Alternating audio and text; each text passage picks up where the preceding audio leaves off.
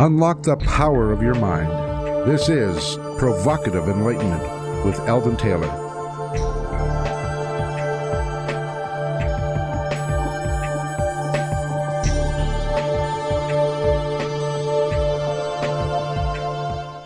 Welcome and thank you for joining us today. The next hour is devoted to learning something more, not just about the world of shoes and ships and sealing wax, but about how, what, and why we believe as we do. A time for the open-minded and a time for those willing to question what they think they know or what they may believe, those willing to be uncertain for an hour. I'm Eldon Taylor, and this is Provocative Enlightenment. All right, my partner Ravinder is here in the studio with me, so Rav, say hello to everyone and share your insight for the day. My insight for the day, actually, I tend to think life is a journey and you keep on working on stuff. So is there new insight for today? No, I'd say keep working at it. Don't quit. Always strive to be better. Always strive higher. I think one of my favorite books is Jonathan Livingston Seagull. I think there's a lot to be learned in that. Don't be put off by what people say. Keep striving higher for yourself. All right, that's it. That's a good point. Now, we have a special show today in my mind. This show is actually incubated for quite some time. You and I have had some significant differences about what goes on in the view of that people hold about law enforcement or that law enforcement holds about people. Are you excited about today's show? I am looking forward to today's show. I always like people who couldn't possibly offer solutions. And I think your guest today does have some, he's not firmly in either camp. At least that's my understanding so far. So no, I'm hopeful. Well, we'll flesh that out.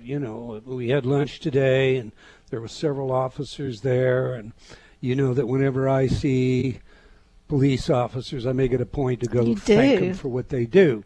But I know what the inside of their lives are like, and I want to see us flesh that out more today as well. Absolutely. Okay. In today's spotlight, I want to turn to injustices. Webster defines injustice this way, quote, lack of fairness or justice, an unjust act or occurrence, the quality or fact of being unjust, inequity, violation of the rights of others, unjust or unfair action or treatment, an unjust or unfair act, close quote. Well, that's a whole lot of unjust. How do we correct an injustice?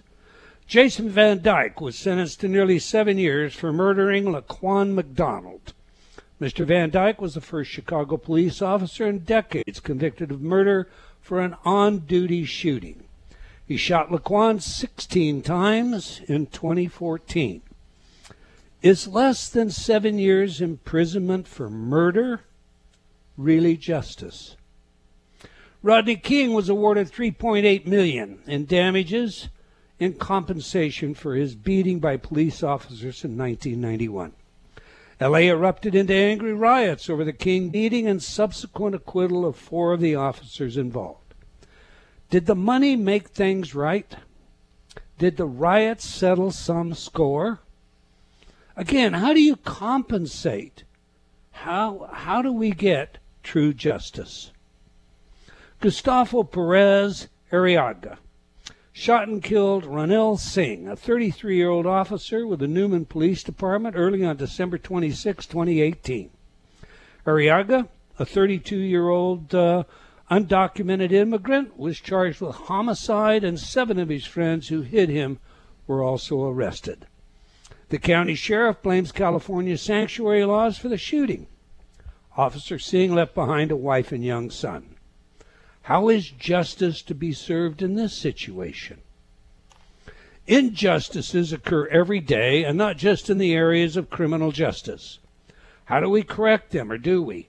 Some argue that many injustices are not possible to correct in this world, and this is why the afterlife is so important. But what if you don't believe in an afterlife? Is injustice just a part and parcel of life? the best you can hope for is that you're not personally affected? This past weekend, I watched the Saints-Rams game. By now, everyone must know about the non-call that cost the Saints the game, in all probability. Everyone knows that the failure to call a flagrant pass interference and personal foul, helmet-to-helmet hit, made it possible for the Rams to get the ball back and kick a field goal in overtime. Every football pro out there that I have heard has the odds that the Saints would have won the game had the call been made at 98 to 99% because of where the foul occurred on the field and the amount of time that was left. There are now at least 2 class action suits that have been filed against the NFL and the referees directly involved. I'm sorry, but for me, when I see the replay of this flagrant hit, one that the Rams player himself says was intended to be an interference call, but would at least save a touchdown. And I watched the 2 officials who were right there watching the entire thing. I guess my suspicion, my paranoia, my something says I have to wonder how much money they made on the game. How do you miss that call? So how do you set this right? Now, think of the Rams players and imagine you were a boxer in a fixed fight. You win, but discover the fight was fixed. Not your fault, but doesn't this fact contaminate your victory? The win is tarnished in the fog of controversy. How do you set that right? Injustice is a frustrating aspect of our lives, unfortunately. It would be nice if it were different. We can all work to improve matters for everyone, and we should make our voices heard when we become aware of injustice. But we must also accept that some injustices cannot be set right. That said, if we collectively ignore our responsibility, the next time we may well be on the receiving end of injustice, and there will be no voices there to make our case. My thoughts, what are yours, Ravinder? You know, you're totally correct. There are some injustices that simply cannot be set right. With all the money in the world, with all the public support in the world, you know, you can't bring someone back. You can't give them back their time when they've been wrongly jailed, and there are plenty of those stories. I do think we all have an obligation to demand fairness, though. So just because you can't fix something doesn't mean that you don't try. I think that the very act of trying to fix something, I think it brings awareness to the whole thing, and it helps prevent it from happening in the future. So, there's times that you can only do the very best, but we all have an obligation whenever we see injustice anywhere to do whatever we can to change it. And it isn't about fixing the past, it's about helping the future. I totally agree. On the other hand, I think we also need to hold context in mind and be a little slower in our approach to judging what we see as injustices. Oh, absolutely. Until we have all the data, all the information, etc. All right, every week I read some of your letters as our way of involving you while paying respect to the very important role you play in making this show successful. Last week, our show featured Dr. Ralph Lewis, and we discussed his work and book, Finding Purpose in a Godless World. Why we care, even if the universe doesn't. Keith wrote, I like Dr. Lewis's pragmatics, as you termed it, but I don't see how we can possibly find comfort or peace in the idea that this is it. We're destined to nothingness. Elizabeth wrote, I wonder what he tells a patient when they lose a child. I imagine it would be something like, well, now the child's atoms can become mixed with many other something else's. That's an interesting perspective. Richard commented, I really like this guy. Brian remarked, I'd like to see Dr. Lewis participate in the development of a protocol and audit the rigor of a remote effect experiment, just to see if any experiment on this topic could meet his expectations. Then again, I have a feeling if the experiment proved remote effects, he would immediately look for the faults in the protocols and execution.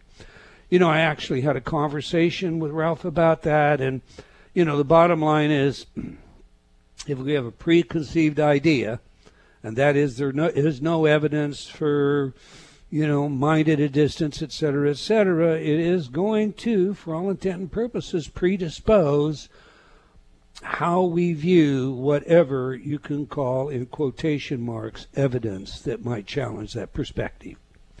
Moving on, Bob wrote, I just wanted to send you an update on my wife's progress with stage 3 breast cancer. A couple of months ago, I purchased 2 audio files from you, one on building a powerful immune system and the other, freedom from nausea. You were also kind enough to send us your free cancer CD. My wife started chemotherapy 17 days ago. She just had her second treatment. She has had only very mild nausea for only a couple of days after each treatment and has not had any problems with eating. The best news is that the tumor in her breast and the tumor in her lymph node have shrunken dramatically. She is confident, relaxed, and doing very well. Thank you once again for the positive impact your InnerTalk programs have had on my life and are now helping to give my wife the best mental and emotional approach to her cancer.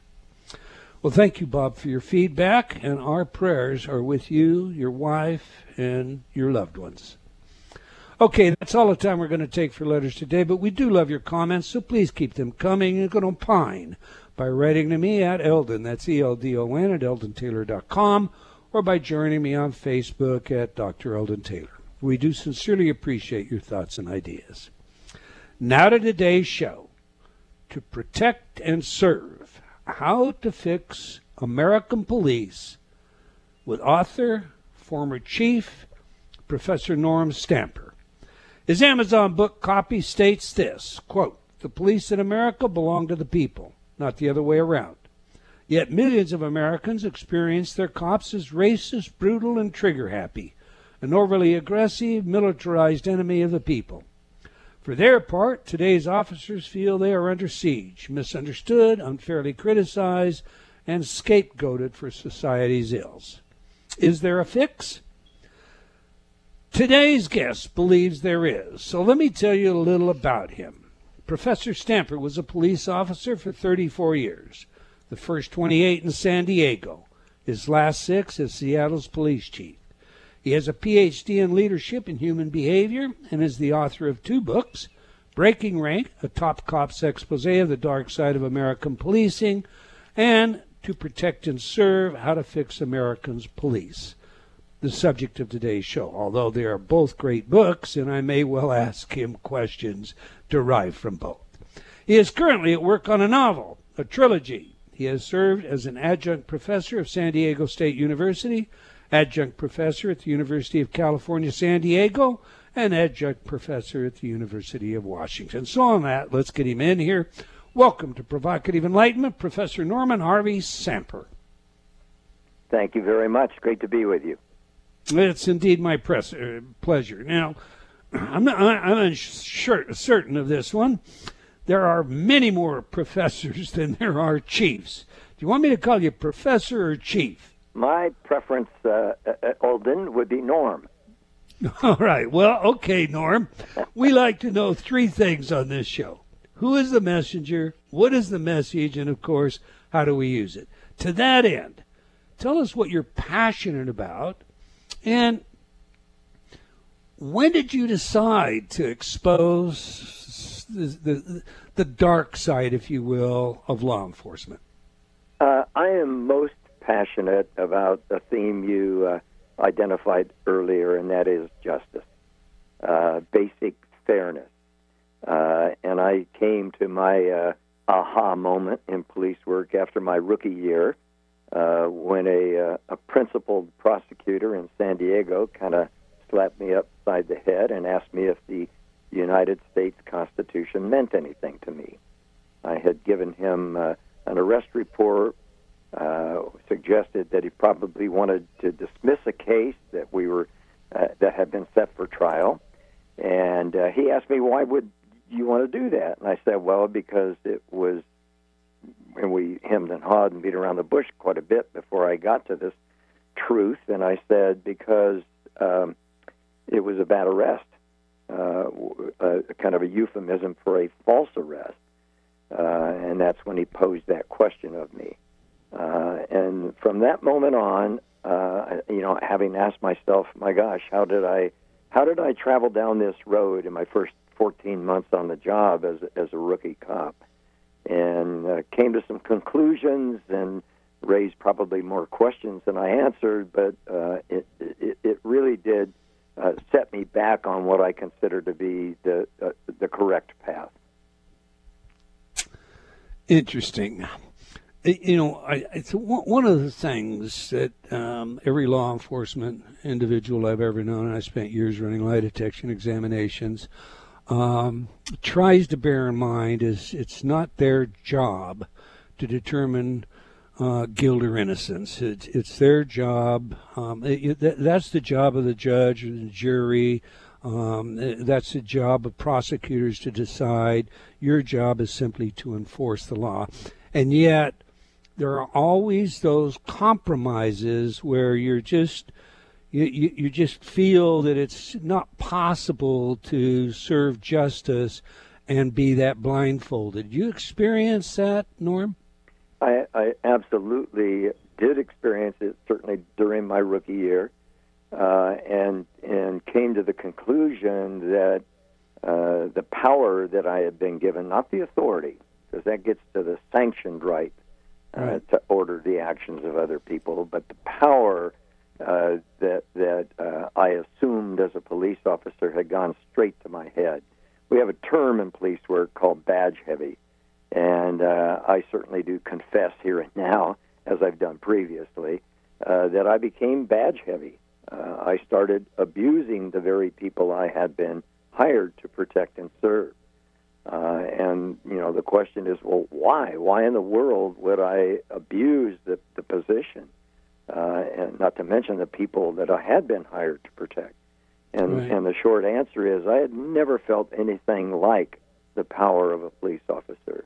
I grew up in I guess the popular term for it would be a dysfunctional family. My father was brutal, both emotionally and physically. And I had set out to be as different from that man as I could possibly be. And then I came to the realization, after this little dust-up with the prosecutor in the hallway of the San Diego County Courthouse, that I was more like my father than I cared to admit. And that sent me on a trail of research to find out how my father was raised. And I learned an awful lot about that from one of his brothers, my uncle, and learned, really not to my surprise, that my father had been treated pretty much the same way he treated me. One of the sources of pride in my life as an adult of advancing age is that I never treated my son that way. We have a wonderful relationship, and I'm needless to say, pleased to say that I never accused him of being worthless. I never struck him. One little pat to the butt when he was about 4 years old. I regret that. He doesn't remember it. But my deliberate decision was to make sure that I broke the cycle of violence in our family, and I'm proud to say that I did do that.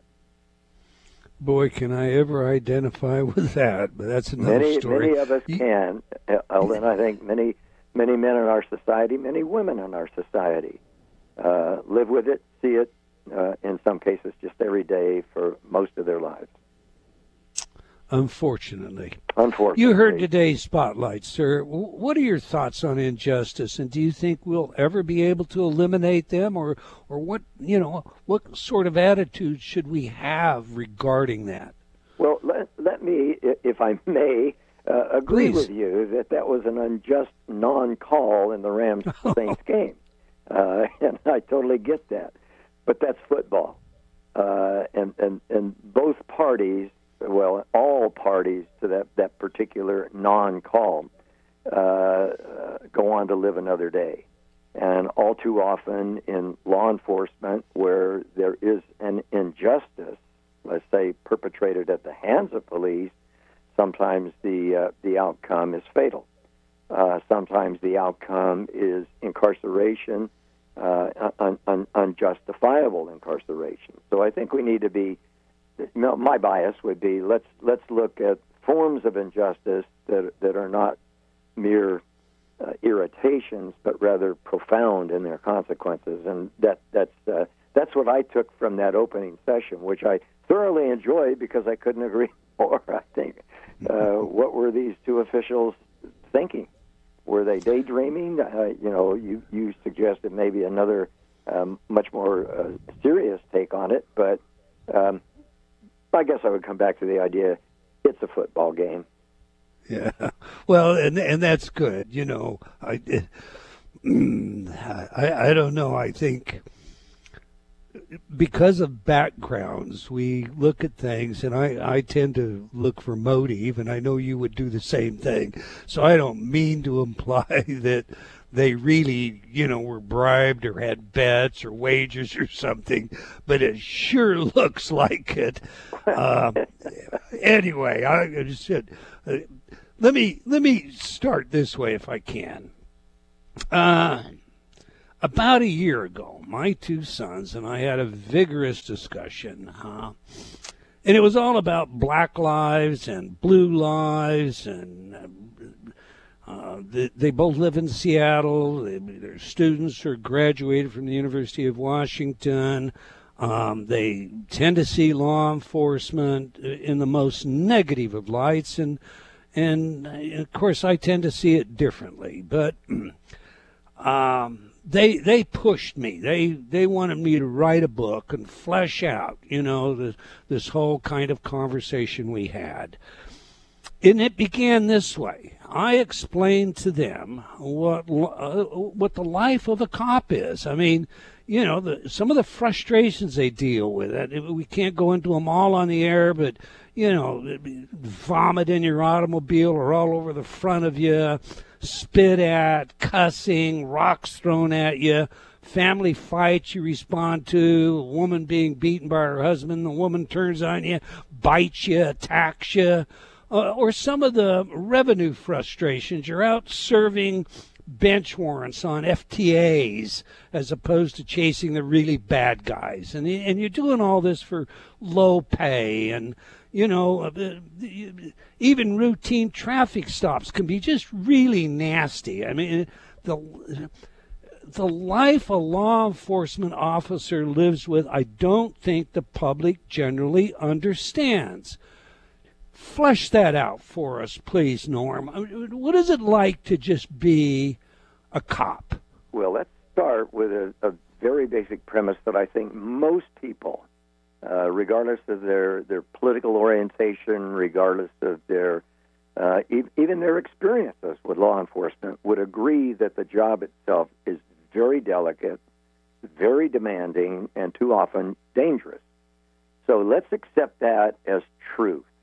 That police work can break your heart.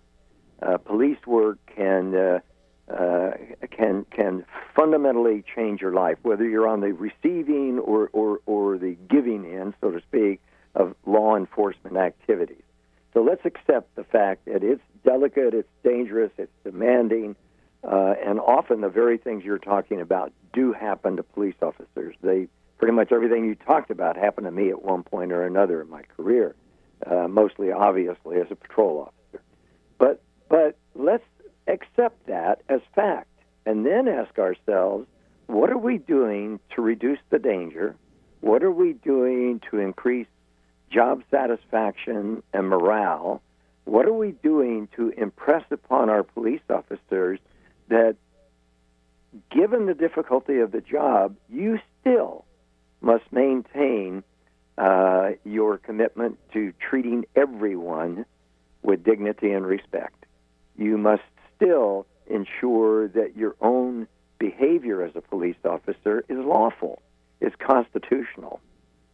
And if you happen to entertain notions of prejudice of any type, you've got to figure out a way not just to suppress it, but to change it so that you do not come across in your enforcement practices or your public service duties and responsibilities as racist or sexist or misogynist or brutal or heavy-handed or trigger-happy. You an obligation to conduct yourself as a professional against all of these behaviors that you so aptly described. And that gets to the selection process. It gets to what we pay our cops. It gets to the working conditions, their education, their training, their equipment, their supervision, everything about the organization of American policing needs to be questioned.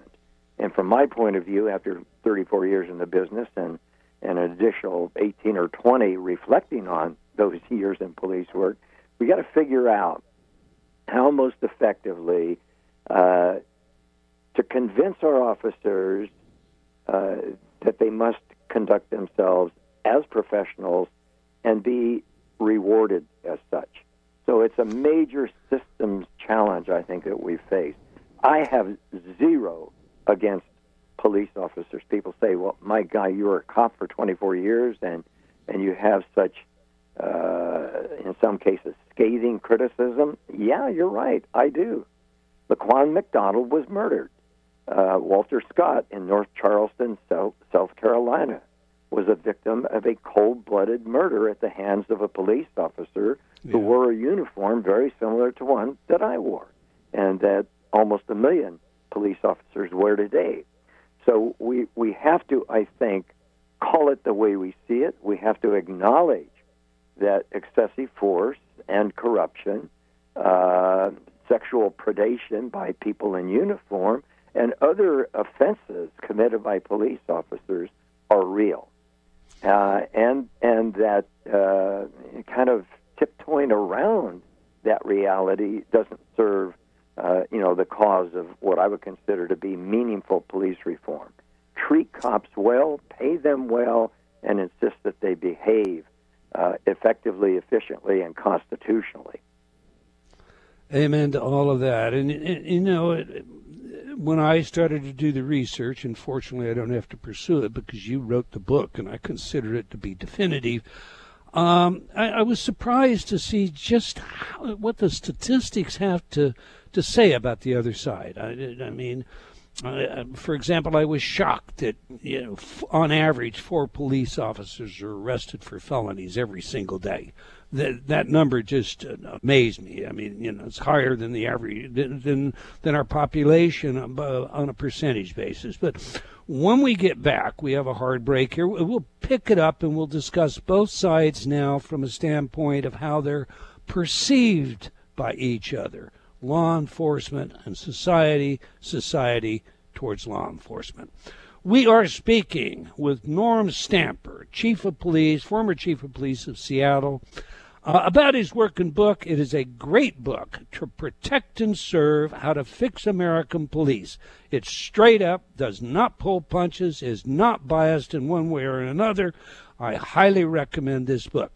You can learn more about our guest by visiting his website at Norm Stamper. That's Stamper, normstamper.com. Okay, do please stay tuned. We'll be right back. You're listening to Provocative Enlightenment with Eldon Taylor. Change has never been easier. Whether you wish to lose weight, stop smoking, build better relationships, become creative, enjoy ultra prosperity, or simply relax and promote self-healing, InnerTalk has been repeatedly demonstrated effective in the most rigorous of scientific studies. Our customers love InnerTalk. Sean wrote, I have struggled with bulimia for over 30 years and have never been able to lose weight without restoring to it until I used InnerTalk. Vicky wrote, my hubby has been using the Stop Snoring CD and already his dangerous and raucous snoring levels have stopped. Celeste wrote, I recently graduated from Taft Law School with honors. I'm writing to tell you how much your InnerTalk CD, Excel in Exams, has helped me. With over 300 titles to choose from, there is something for everyone. Check it out today by going to innertalk.com.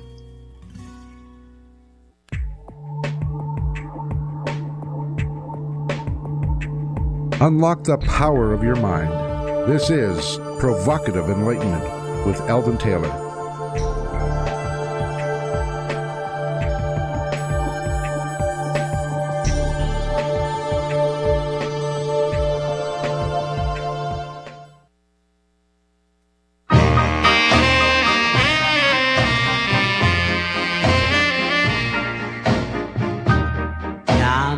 confidential as a church at twilight, sentimental as a rose in moonlight. My love for you will always be confidential to me. Confidential as a mother's prayer, too beautiful for other eyes to share. My love for you will always be confidential to me. Welcome back. If you just joined us, we're chatting with former chief. You know, it's hard for me. I'm sorry, Norm, not to just say Chief Norm Stamper. But we're speaking with Norm Stamper about his working book, To Protect and Serve, How to Fix American Police. You can learn more about our guest by visiting his website at normstamper.com. All right, every week we ask our guests for their favorite music that has some real meaning to them. Music psychology, as you know by now, is an avocation of mine, and it's a field of research with practical relevance in many areas, including intelligence, creativity, personality, and social behavior. Now, your chosen music today, Norm, is Confidential by Sunny Night. Tell us, please, why is this music important to you, and how does it inform us about who you are? Well, for me, it's just a form of pure pleasure. It evokes such memories of my childhood at a time when I was, apropos of our comments earlier, beginning to stand up to my father's abuse and trying to find my way in life. It's from the mid-'50s, and it's out of the doo-wop era. I mean, I love classical music. I love jazz. I love particularly what I call East Coast jazz. But this one just has a special place in my heart because I think it does represent a period of time when I was beginning to assert my personhood. And you're going to be somewhere between 14 or 16, according to the data on our favorite music, and it's going to be attached maybe to some pretty girl, right or wrong? Oh, absolutely. I think it was probably Doris. All right. Let's pick it up where we left off. Let's start off this way. There's a perceptual problem, one that began many years ago. And I think to understand the problem, we have to know how we got here. So, I mean, we argue about Black Lives Matter versus Blue Lives Matter when clearly both matter. But Chief, this all started a long time ago. To that end, how did we get here? We got here, I'm convinced, from my studies and from the sort of expert observations of so many researchers over the years, over the decades. Police today are an extension. One might say they operate on a direct line from the days of the slave patrols. And a lot of white cops do not want to hear that. They will say to you, as they've said to me, that's just crazy. That's just nonsense. My daddy and my daddy's daddy and my daddy's daddy's daddy, and go back as far as you want, never owned slaves. How can you saddle us or this institution of American policing with that kind of baggage? And for many African Americans, conversations over the dinner table, generation after generation after generation, have been sort of depressingly predictable. Talking about unlawful search and seizure, stop and frisk, excessive force, and, of course, the conversations about controversial police shootings from Michael Brown in Ferguson to, once again, Laquan McDonald or many, many others. Right. And for white families around the dinner table, that's not the conversation. There's never been a sort of a golden age of policing where the old cop on the beat with whom you had this wonderful, trusting relationship within the black community. There are clearly exceptions, and I footnote everything I have to say with those exceptions are important and positive relations and good feelings between white cops and black citizens need to be celebrated and appreciated. But for too many African Americans in this country and others of color, and for sexual minorities and anyone who's different, who's had an unpleasant experience or had unpleasant experiences passed along to them from one generation to the next, their reality is different. You mentioned perception, and of course it goes without saying that the consequences of perception are always real.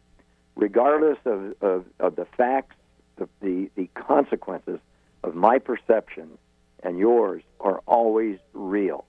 So I think if we could, in law enforcement, accept the fact that we have a large segment of our community that does not see it the way the average middle-class white American family sees it, and just accept that that's a truth for them, and begin to go to work on altering the perceptions.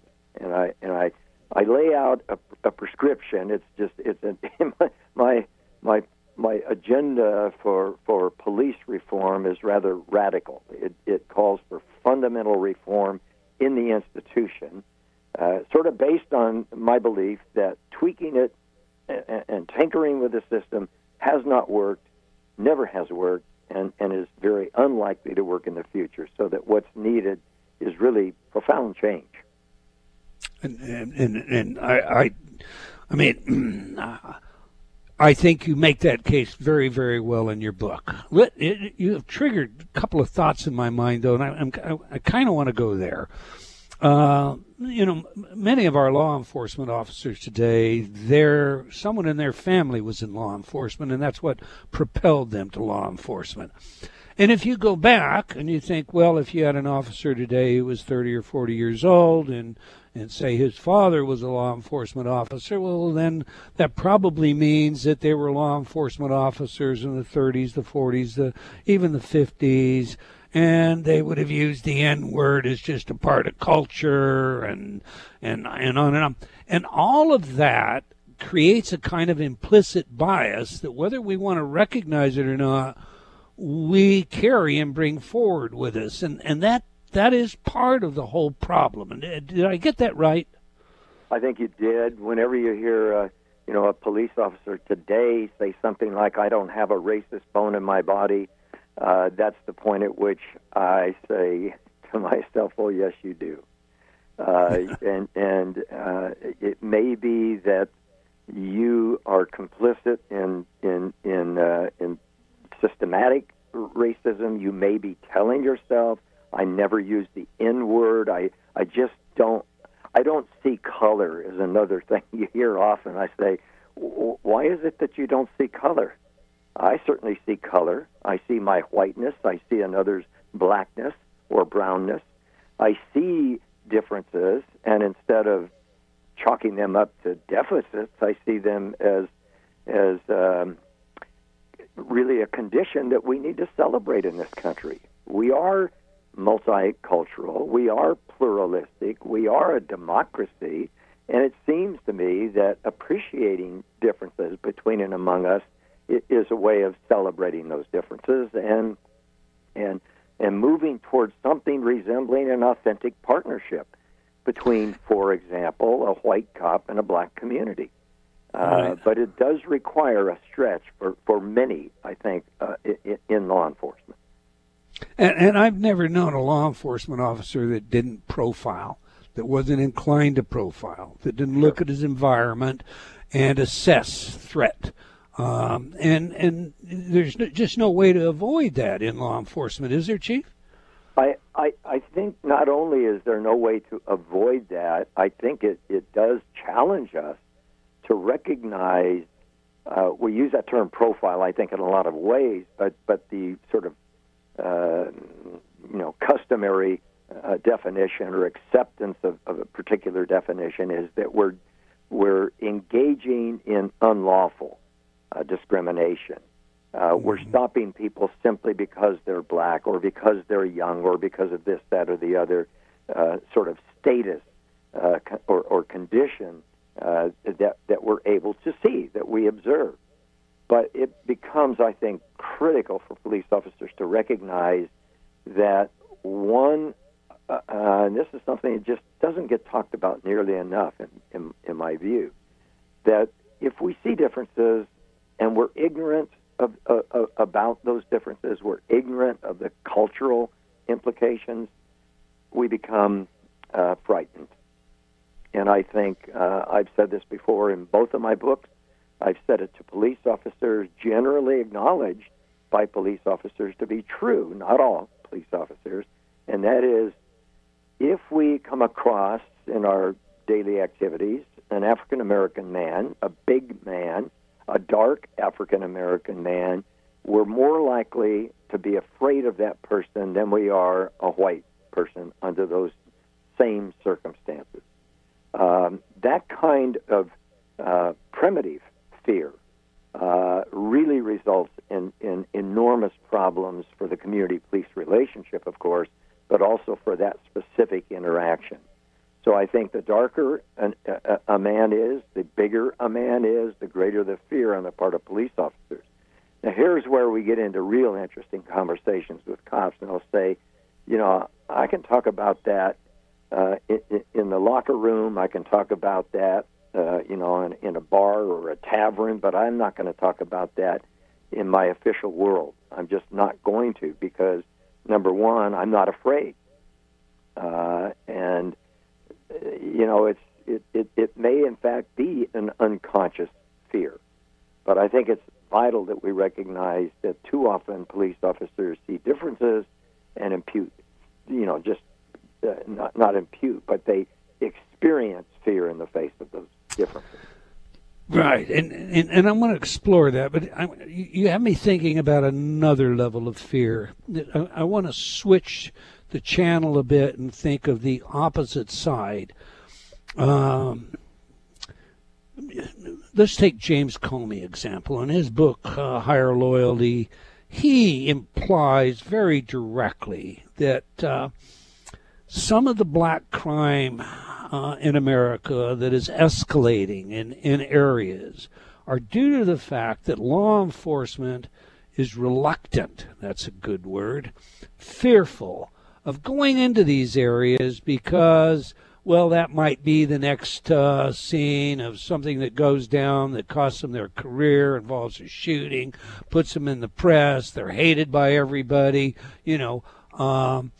it could be, and so law enforcement is withdrawing some of the support that they might otherwise provide, say, in a white community. Do you see that as something that's actually occurring in our society today in some areas? I do, and I really appreciate the qualifier you added there at the last, and that is in some areas, in some police officers, some jurisdictions.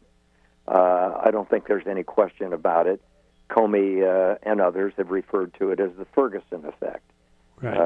That one incident that got so much attention, and I think for obvious reasons, has produced fear in the minds and hearts of some police officers such that they start engaging in what's called de-policing.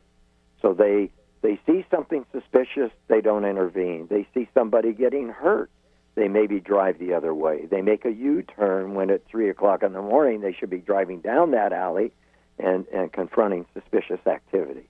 So I think that's a reality. To deny it, I think, is foolish. At the same time, I think we need to recognize how it is that phenomenon has developed.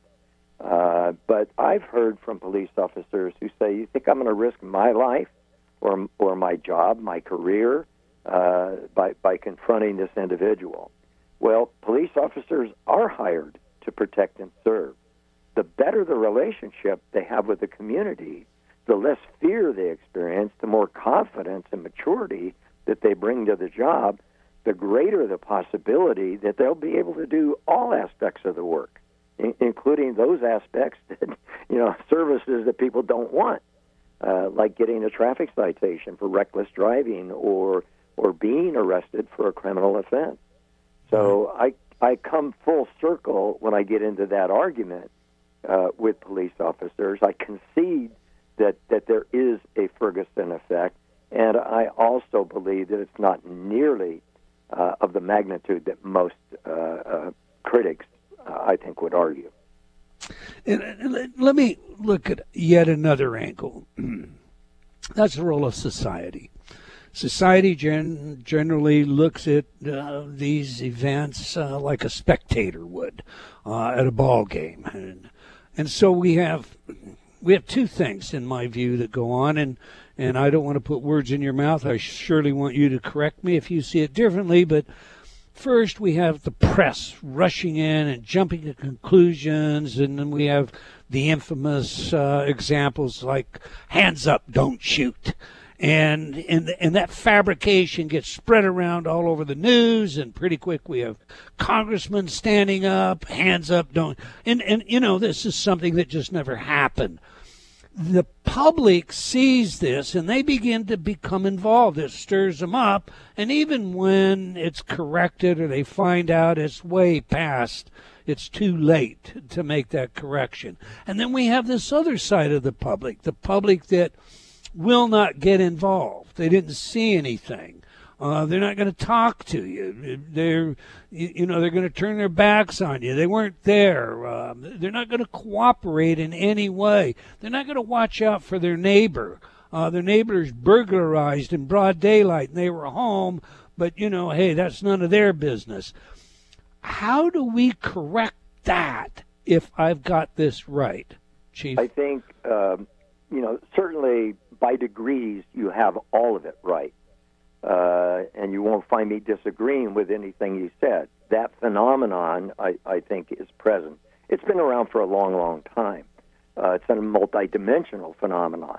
But let's assume this. Let's assume that I'm an 18-year-old African-American who's been proned out, which is to say forced to the asphalt by a police officer who thinks that I be a danger to him, when in fact I'm not. When I have not engaged even in suspicious activity, much less criminal activity. And I have that experience, and then I have another similar experience, and a friend has a similar experience. We reach a point where it's impossible for us to trust the police. So let's assume that something does happen in my neighborhood, and I know that what's happening is wrong, and I believe that somebody should help, that we have a victim of, let's say, a violent crime here, and maybe I know who did it. But if I don't, I'll make you the police officer, Eldon. If I don't trust you, what are the odds that I'm going to come to you with my information, that I'm going to be a good witness? They're next to nil. So right. I think we once again, if we want to look at the big picture, have to understand why there is so much mistrust of law enforcement in our communities, and why there's such great polarization. I can't go a whole hour without saying we've got a man in the White House who has urged police officers to commit crimes. We have a man who has encouraged police officers to hit people in the face, to not be too kind or too gentle. This is the leader of our country making these statements. So the polarization grows deeper and deeper. That rift, that divide between community and police grows ever wider. And I think what's needed, what's so essential now, is for cooler minds to prevail, for people to look at how we bridge gaps, not create them.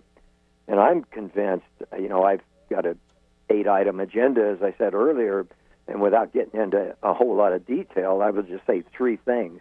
One, I think we need to end the drug war. And you say, what's that got to do with police-community relations? And the answer is a ton. Maybe that's for another time and place. But we need to end the drug war. We need to set national standards for stop and frisk, search and seizure, use of force. National standards. Licensed police officers, based on their ability to meet those standards, certify agencies on their ability to meet those standards, and then decertify and yank licenses of agencies or individuals who can't or won't play by the rules. And those rules are found in the Constitution. Then finally, we need to create an authentic definition of community policing. And that does, in fact, put the community in the driver's seat on police policies and procedures, certainly on police oversight. I could but won't go on and on. I think that these blue ribbon commissions and task forces and the like that have been created to study the police-community relationship have come up with great ideas, but they're not being implemented, and the reason they're not, I'm convinced, is that the solution lies in a structural arena, not cosmetic public relations versions of improving community police relations. In my speech right there. Chief, I'm going to have to cut you off. We're out of time. I'm going to, all of you out there, go get a copy of this book, To Protect and Serve, How to Fix America's Police. The more you know about it, the more involved you are in it, the better we all are in improving the quality of our lives and the community we live in. I want to thank you for your work. Chief, I'm sorry, I just got Chief stuck in my head. Chief is just fine, Eldon. Thank you. All right. Well, thanks, Norm. And I really personally appreciate everything you have to say and the book you've written. We've come to the end of another episode of Provocative Enlightenment. I want to thank all of you for joining us today. I hope you enjoyed our show, and will join us again next time, same place. And do tell your friends. Let's have them join us as well. Until then, wherever you are in the world, remember, believing in yourself always matters. Provocative Enlightenment has been brought to you by Progressive Awareness Research and other sponsors. Provocative Enlightenment is a syndicated show and appears on other networks. For a schedule of show times, visit provocativeenlightenment.com. If you're interested in becoming a sponsor, write to Eldon at eldontaylor.com.